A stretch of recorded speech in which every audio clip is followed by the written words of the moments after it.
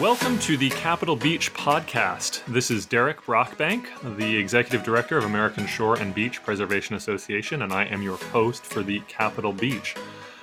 As listeners to the American Shoreline podcast know, the Capitol Beach is a podcast about federal coastal policy. We're coming to you live from the nation's capital, Washington, D.C. Excited to have a conversation today with not a policy maker, but someone from the community who is very involved in helping shape policy decisions. He's a coastal engineer working at CDM Smith, and it's an ASBPA board member. Brian Caulfield will be joining us today.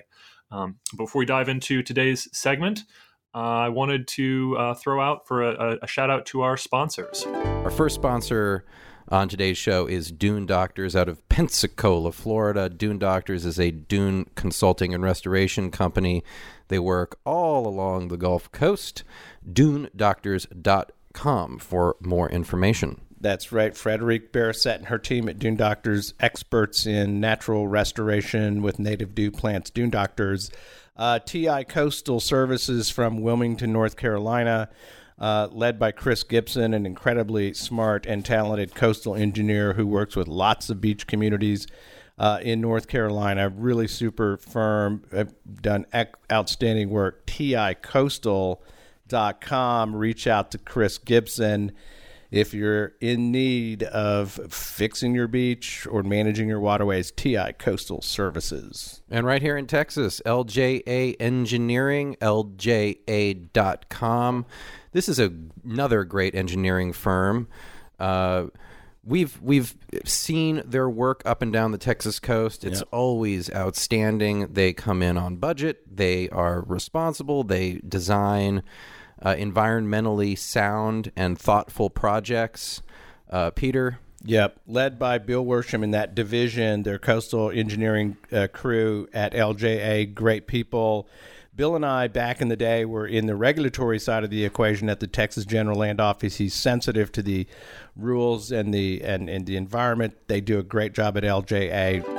And again, a big thank you to TI Coastal and Dune Doctors and LJA Engineering. All of them are, at some levels, active participants in ASBPA, American Shore and Beach Preservation Association. We've seen them at our conferences and our summits. And so really glad they are also sponsoring the podcast. So thanks to those guys. And now we are going to turn to our interviewee today, Brian Caulfield, who is ASBPA board member and a coastal engineer, not a federal policymaker, I think, in any regards, but someone who has stepped up to chair our coastal summit this year. And so in that way is helping shape coastal policy. So welcome, Brian. Glad you could join me today. Thanks, Derek, for the invitation. I enjoy the opportunity to actually be on this podcast. Yeah, great. So, Brian, I gave you a quick introduction, but why don't you tell us a little bit about yourself, where you're from, where you're living, how you got into coastal engineering, all that sort of stuff. Sure, Derek. So I'm a oddity in the coastal engineering world where I'm a Great Lakes trained coastal engineer. My undergraduate and graduate degrees are from Purdue and University of Michigan. So I got to see and learn all about coastal engineering without ever thinking about tides. And it wasn't until I started my working career when I actually realized that there's this thing called tides. The Great Lakes, we had to struggle with, annual lake level variations, but the tides are definitely something new to me once I got out here and started actually being a practitioner. I'm considered a wash ashore. I live on Cape Cod, but I was born and raised in Chicago. So technically to the locals on the Cape, I don't belong here. I'm just kind of that stuff thrown up on the beach and I should be thrown back. But I've enjoyed living here for the past 16 years now. And I've been a coastal practitioner ever since. I first kind of got involved in ASBPA as an undergraduate or graduate student, actually, at Purdue University. My advisor at the time was Professor Bill Wood, and he was he was one of the chairs of the ASBPA National Coastal Conference held in Chicago back in 1996. And so that's kind of how I got introduced to ASBPA. I've been a member ever since, and then, always wanted to become more active and involved, especially since it's kind of the one organization that's truly devoted to just the coastal engineering profession. I became the coastal engineer because I got involved in water resources in college. and was just interested in kind of the shorelines. I'd grown up along Lake Michigan, and so loved it. And an academic advisor, Professor Wood, he was also my water polo coach. He was given a presentation, and he shows a slide, the old carousel slides. And the one slide was it was a white triangle and a gray mass. And he asked the classroom what it was, and everyone kind of guessed. And he goes, "This is what happens when you use your camera to push away the shark from you and you accidentally take a picture. And the white mass is its tooth, and the gray mass is the fish itself." And I thought, oh my God, I can be Jacques Cousteau and an engineer. Sign me up, whatever that field is. And I got thrown into it from that, and I've never looked back since. That's great. So someone who's excited about being eaten by a shark while doing engineering, you are a rare figure, Brian. Also, do you have something against warm weather? Chicago, Indiana, Michigan, and now Massachusetts. You only like to spend 2 months a year on a warm, sunny beach? It makes getting to the beach that much more enjoyable, because you realize how valuable an asset they are to you. And you truly realize the importance of beach and tourism, and having that sand to go plop down on, whether it's during the middle of winter when you need to get away and remember that there's a thing called the sun, or the best part is those couple of months during the year when you can get out there and go look at the beach and enjoy those summers. Well, Brian, we brought you here today not to make fun of how pasty white you are most of the year, but to actually talk a bit about our Coastal Summit, because you are an engineer by training and by trade, not a policy guy. And yet this year you're going to be co-chair of ASBPA's Coastal Summit. And for those of you who have not been, ASBPA hosts 2 conferences. So Derek, yeah, I'm definitely excited to be one of the co-chairs of this event coming up. I was excited when I was given the opportunity as a non-standard kind of person to become one of the co-chairs. I think I can bring a new vision to the program itself. I get involved a lot at CDM Smith in federal programs.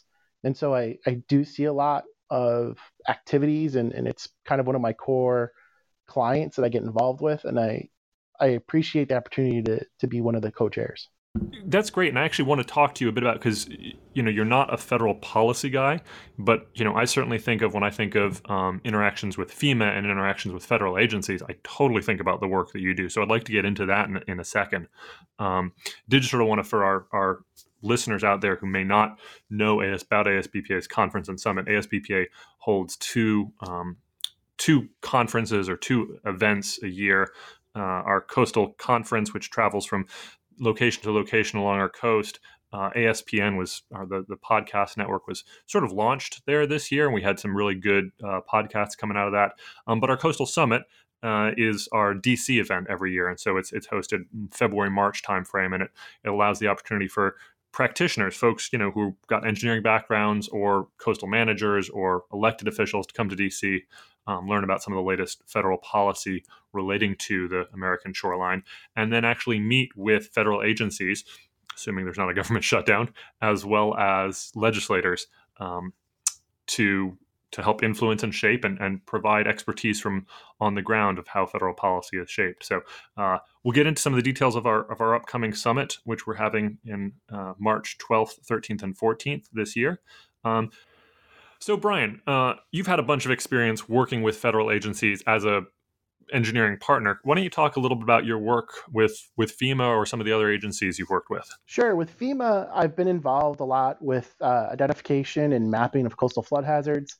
There was a big push by the federal government after Katrina to get out there and realize that the maps were old and we needed to update the risks that we communicate. And then, of course, Hurricane Sandy happened, and there was a need again to kind of get back in there and check everything that we've done. And it just seems like a never-ending process, of course, where you now have had Florence and Michael this year, again, reminding us that, we need to figure out ways to better improve how we communicate risk to individuals and make sure that they're taking actions on their risks. And I mean, one of those actions is buying flood insurance, but at the same time, there's mitigation actions people can take and just community-wide thought processes that people can do. And so I help a lot through there. I've also been involved in mitigation activities. I've gone down after Florence and Michael to go inspect structural damages and see how have our building codes been implemented. Is there a need to update building codes, stuff along those lines?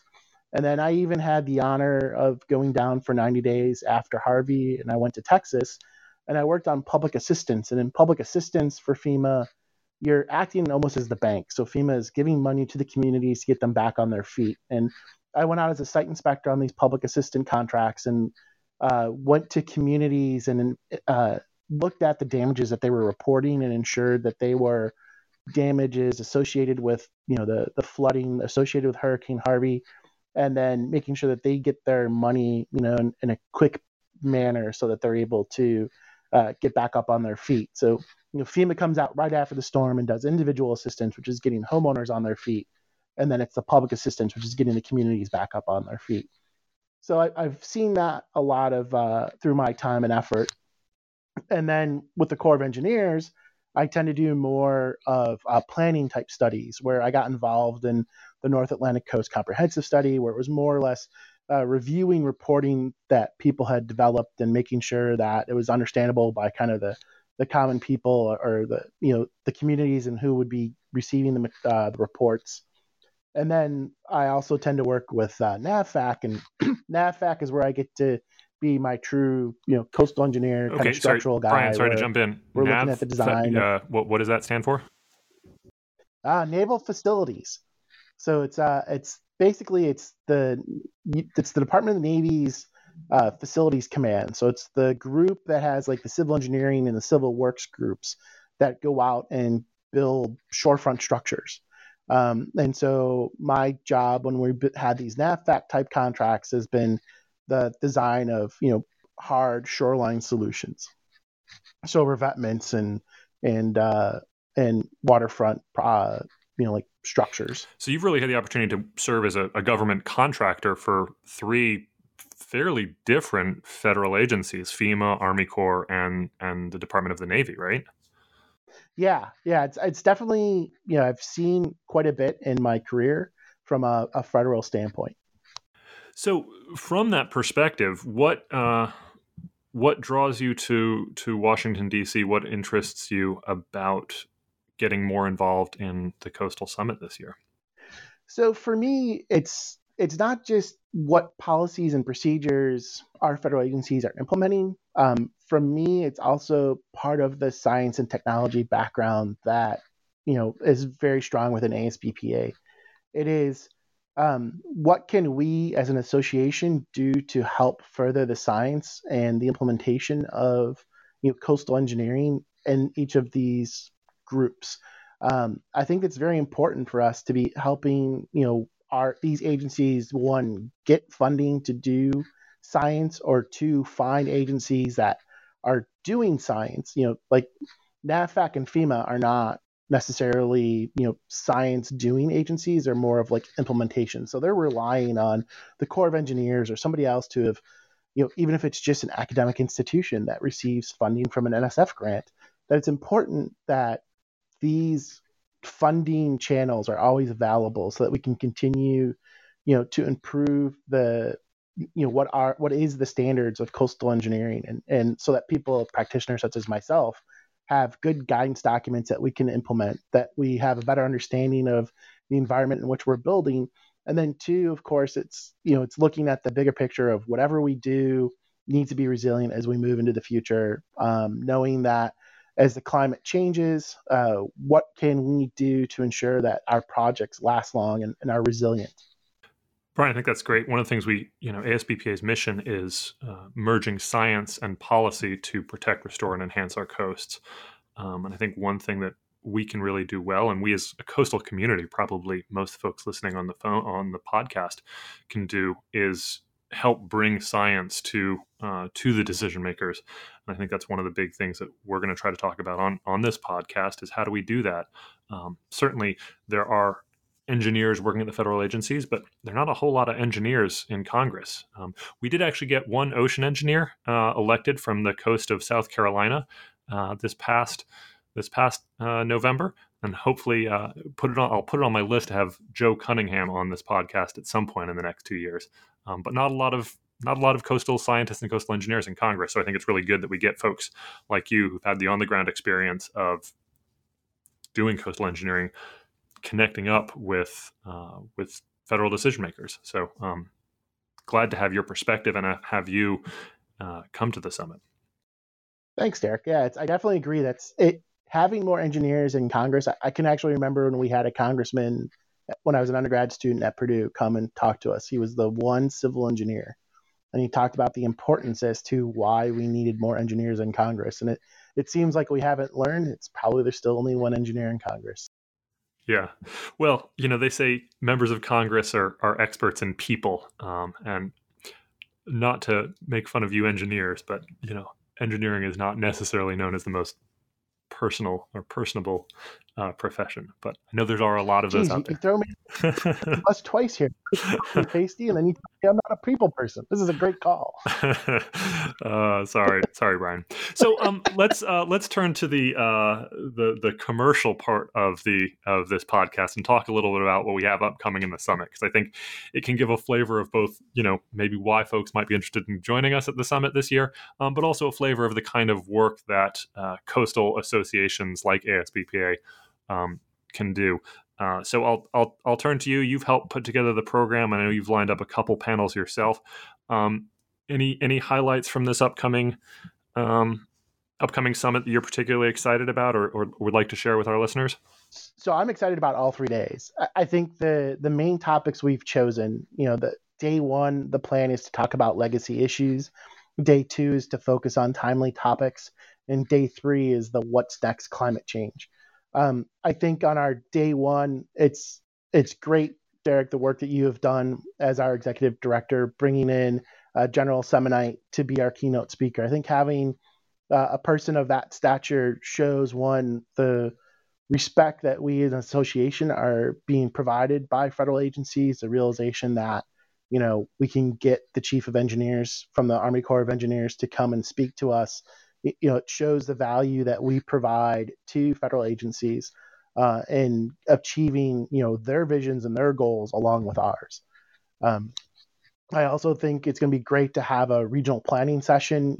Our goal right now is we've invited speakers related to the North Atlantic Coast Comprehensive Study, the South Atlantic Coast Study, and then also the Great Lakes Resiliency Study. And so we're trying to get 3 different perspectives on larger regional studies and be able to share that with our attendees on not just what these regional studies are about, but I think what's more important is how can the information that's being developed and provided by these studies be leveraged by the local communities to further their own goals. It's from a local community perspective, they're always wondering, how do I get funding to implement certain projects, whether it's capital improvement or whatever. And I think, these studies, the information that's being developed in these studies can be used by, whether it's the communities or the community engineer to go out and further that work. So I'm really looking forward to that day 1. And of course, the best part about day 1 is the new event we've implemented at the end of the night, which is that social mixer that we're just going to hold right there in the hall. That mixer is always nice. People haven't seen each other in a while, but I think our summit brings together, you've got some mayors in town, you've got some coastal council members from coastal communities, you've got engineers, industry. You've also got a bunch of federal agencies will show up. We'll have folks from the Army Corps. Again, if the government's not shut down, we'll have folks from USGS, from BOEM, the Bureau of Ocean Energy Management. So it's a nice chance to just sort of catch up over a beer, have conversations, learn some of those things that you probably know already, but get reminded of. It's a real easygoing. Those networking breaks are always critical at events like these.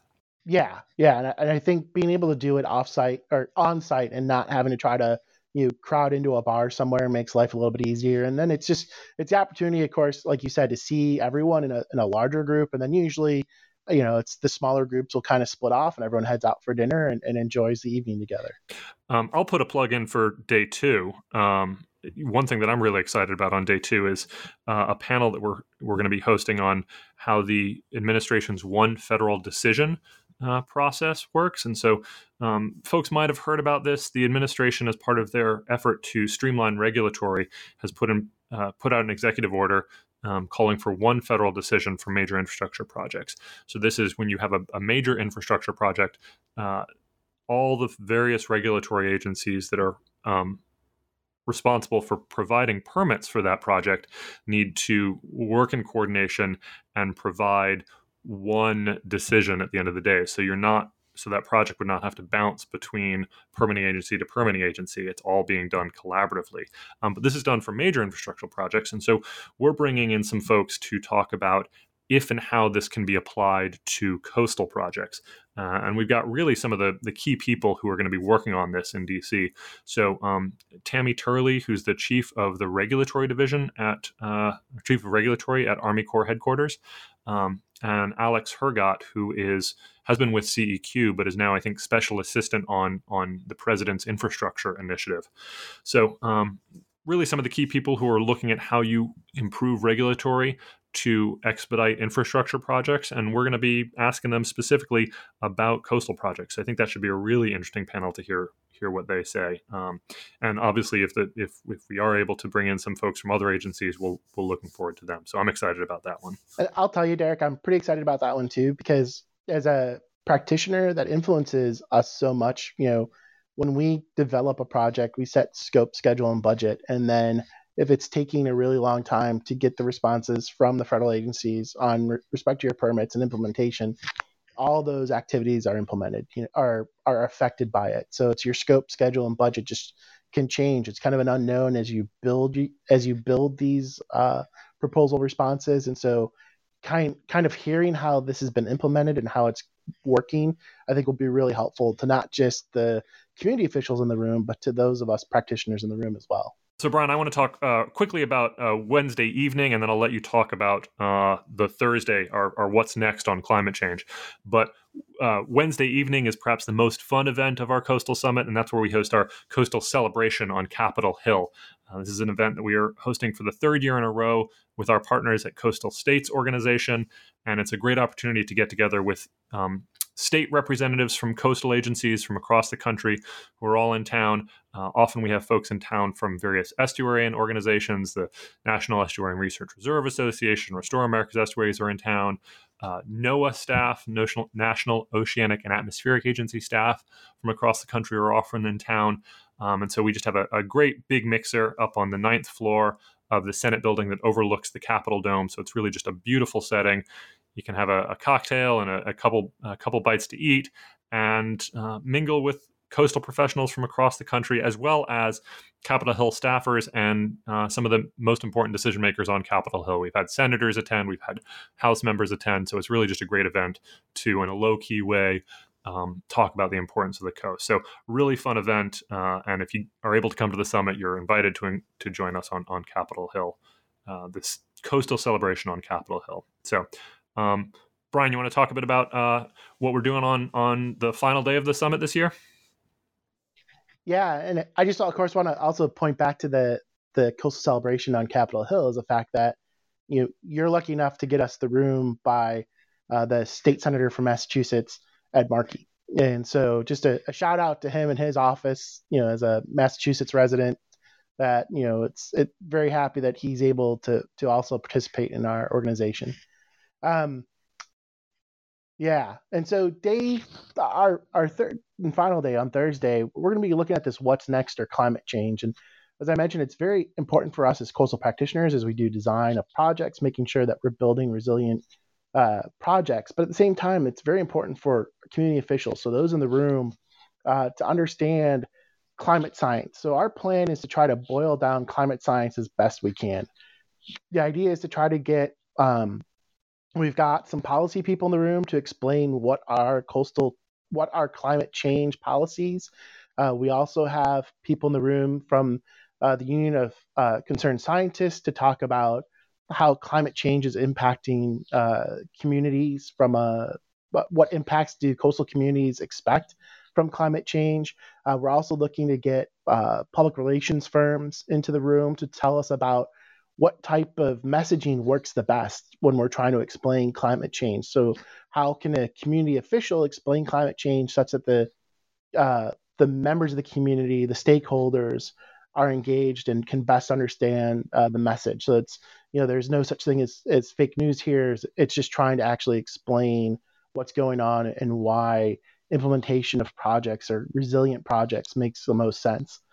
So I definitely think we're working on putting it, and we're also going to have the Miami-Dade, so Margarita Wells coming and explaining to us how they as a community have been implementing climate change activities. And so I think we're really providing what I think is probably one of the best series of speakers we've ever done on a single topic throughout the morning to really try to get us to a better understanding at both the practitioner and the community level as to climate change and its importance at the local levels. Yep. I'm really excited that Margarita Wells from Miami Beach is joining us. I've talked with her, and it's sort of the idea of if Miami Beach can build in coastal resilience and prepare for climate change, then certainly your community can too, because they're at ground zero and they're doing a lot of really innovative, interesting work. So that should be a good talk.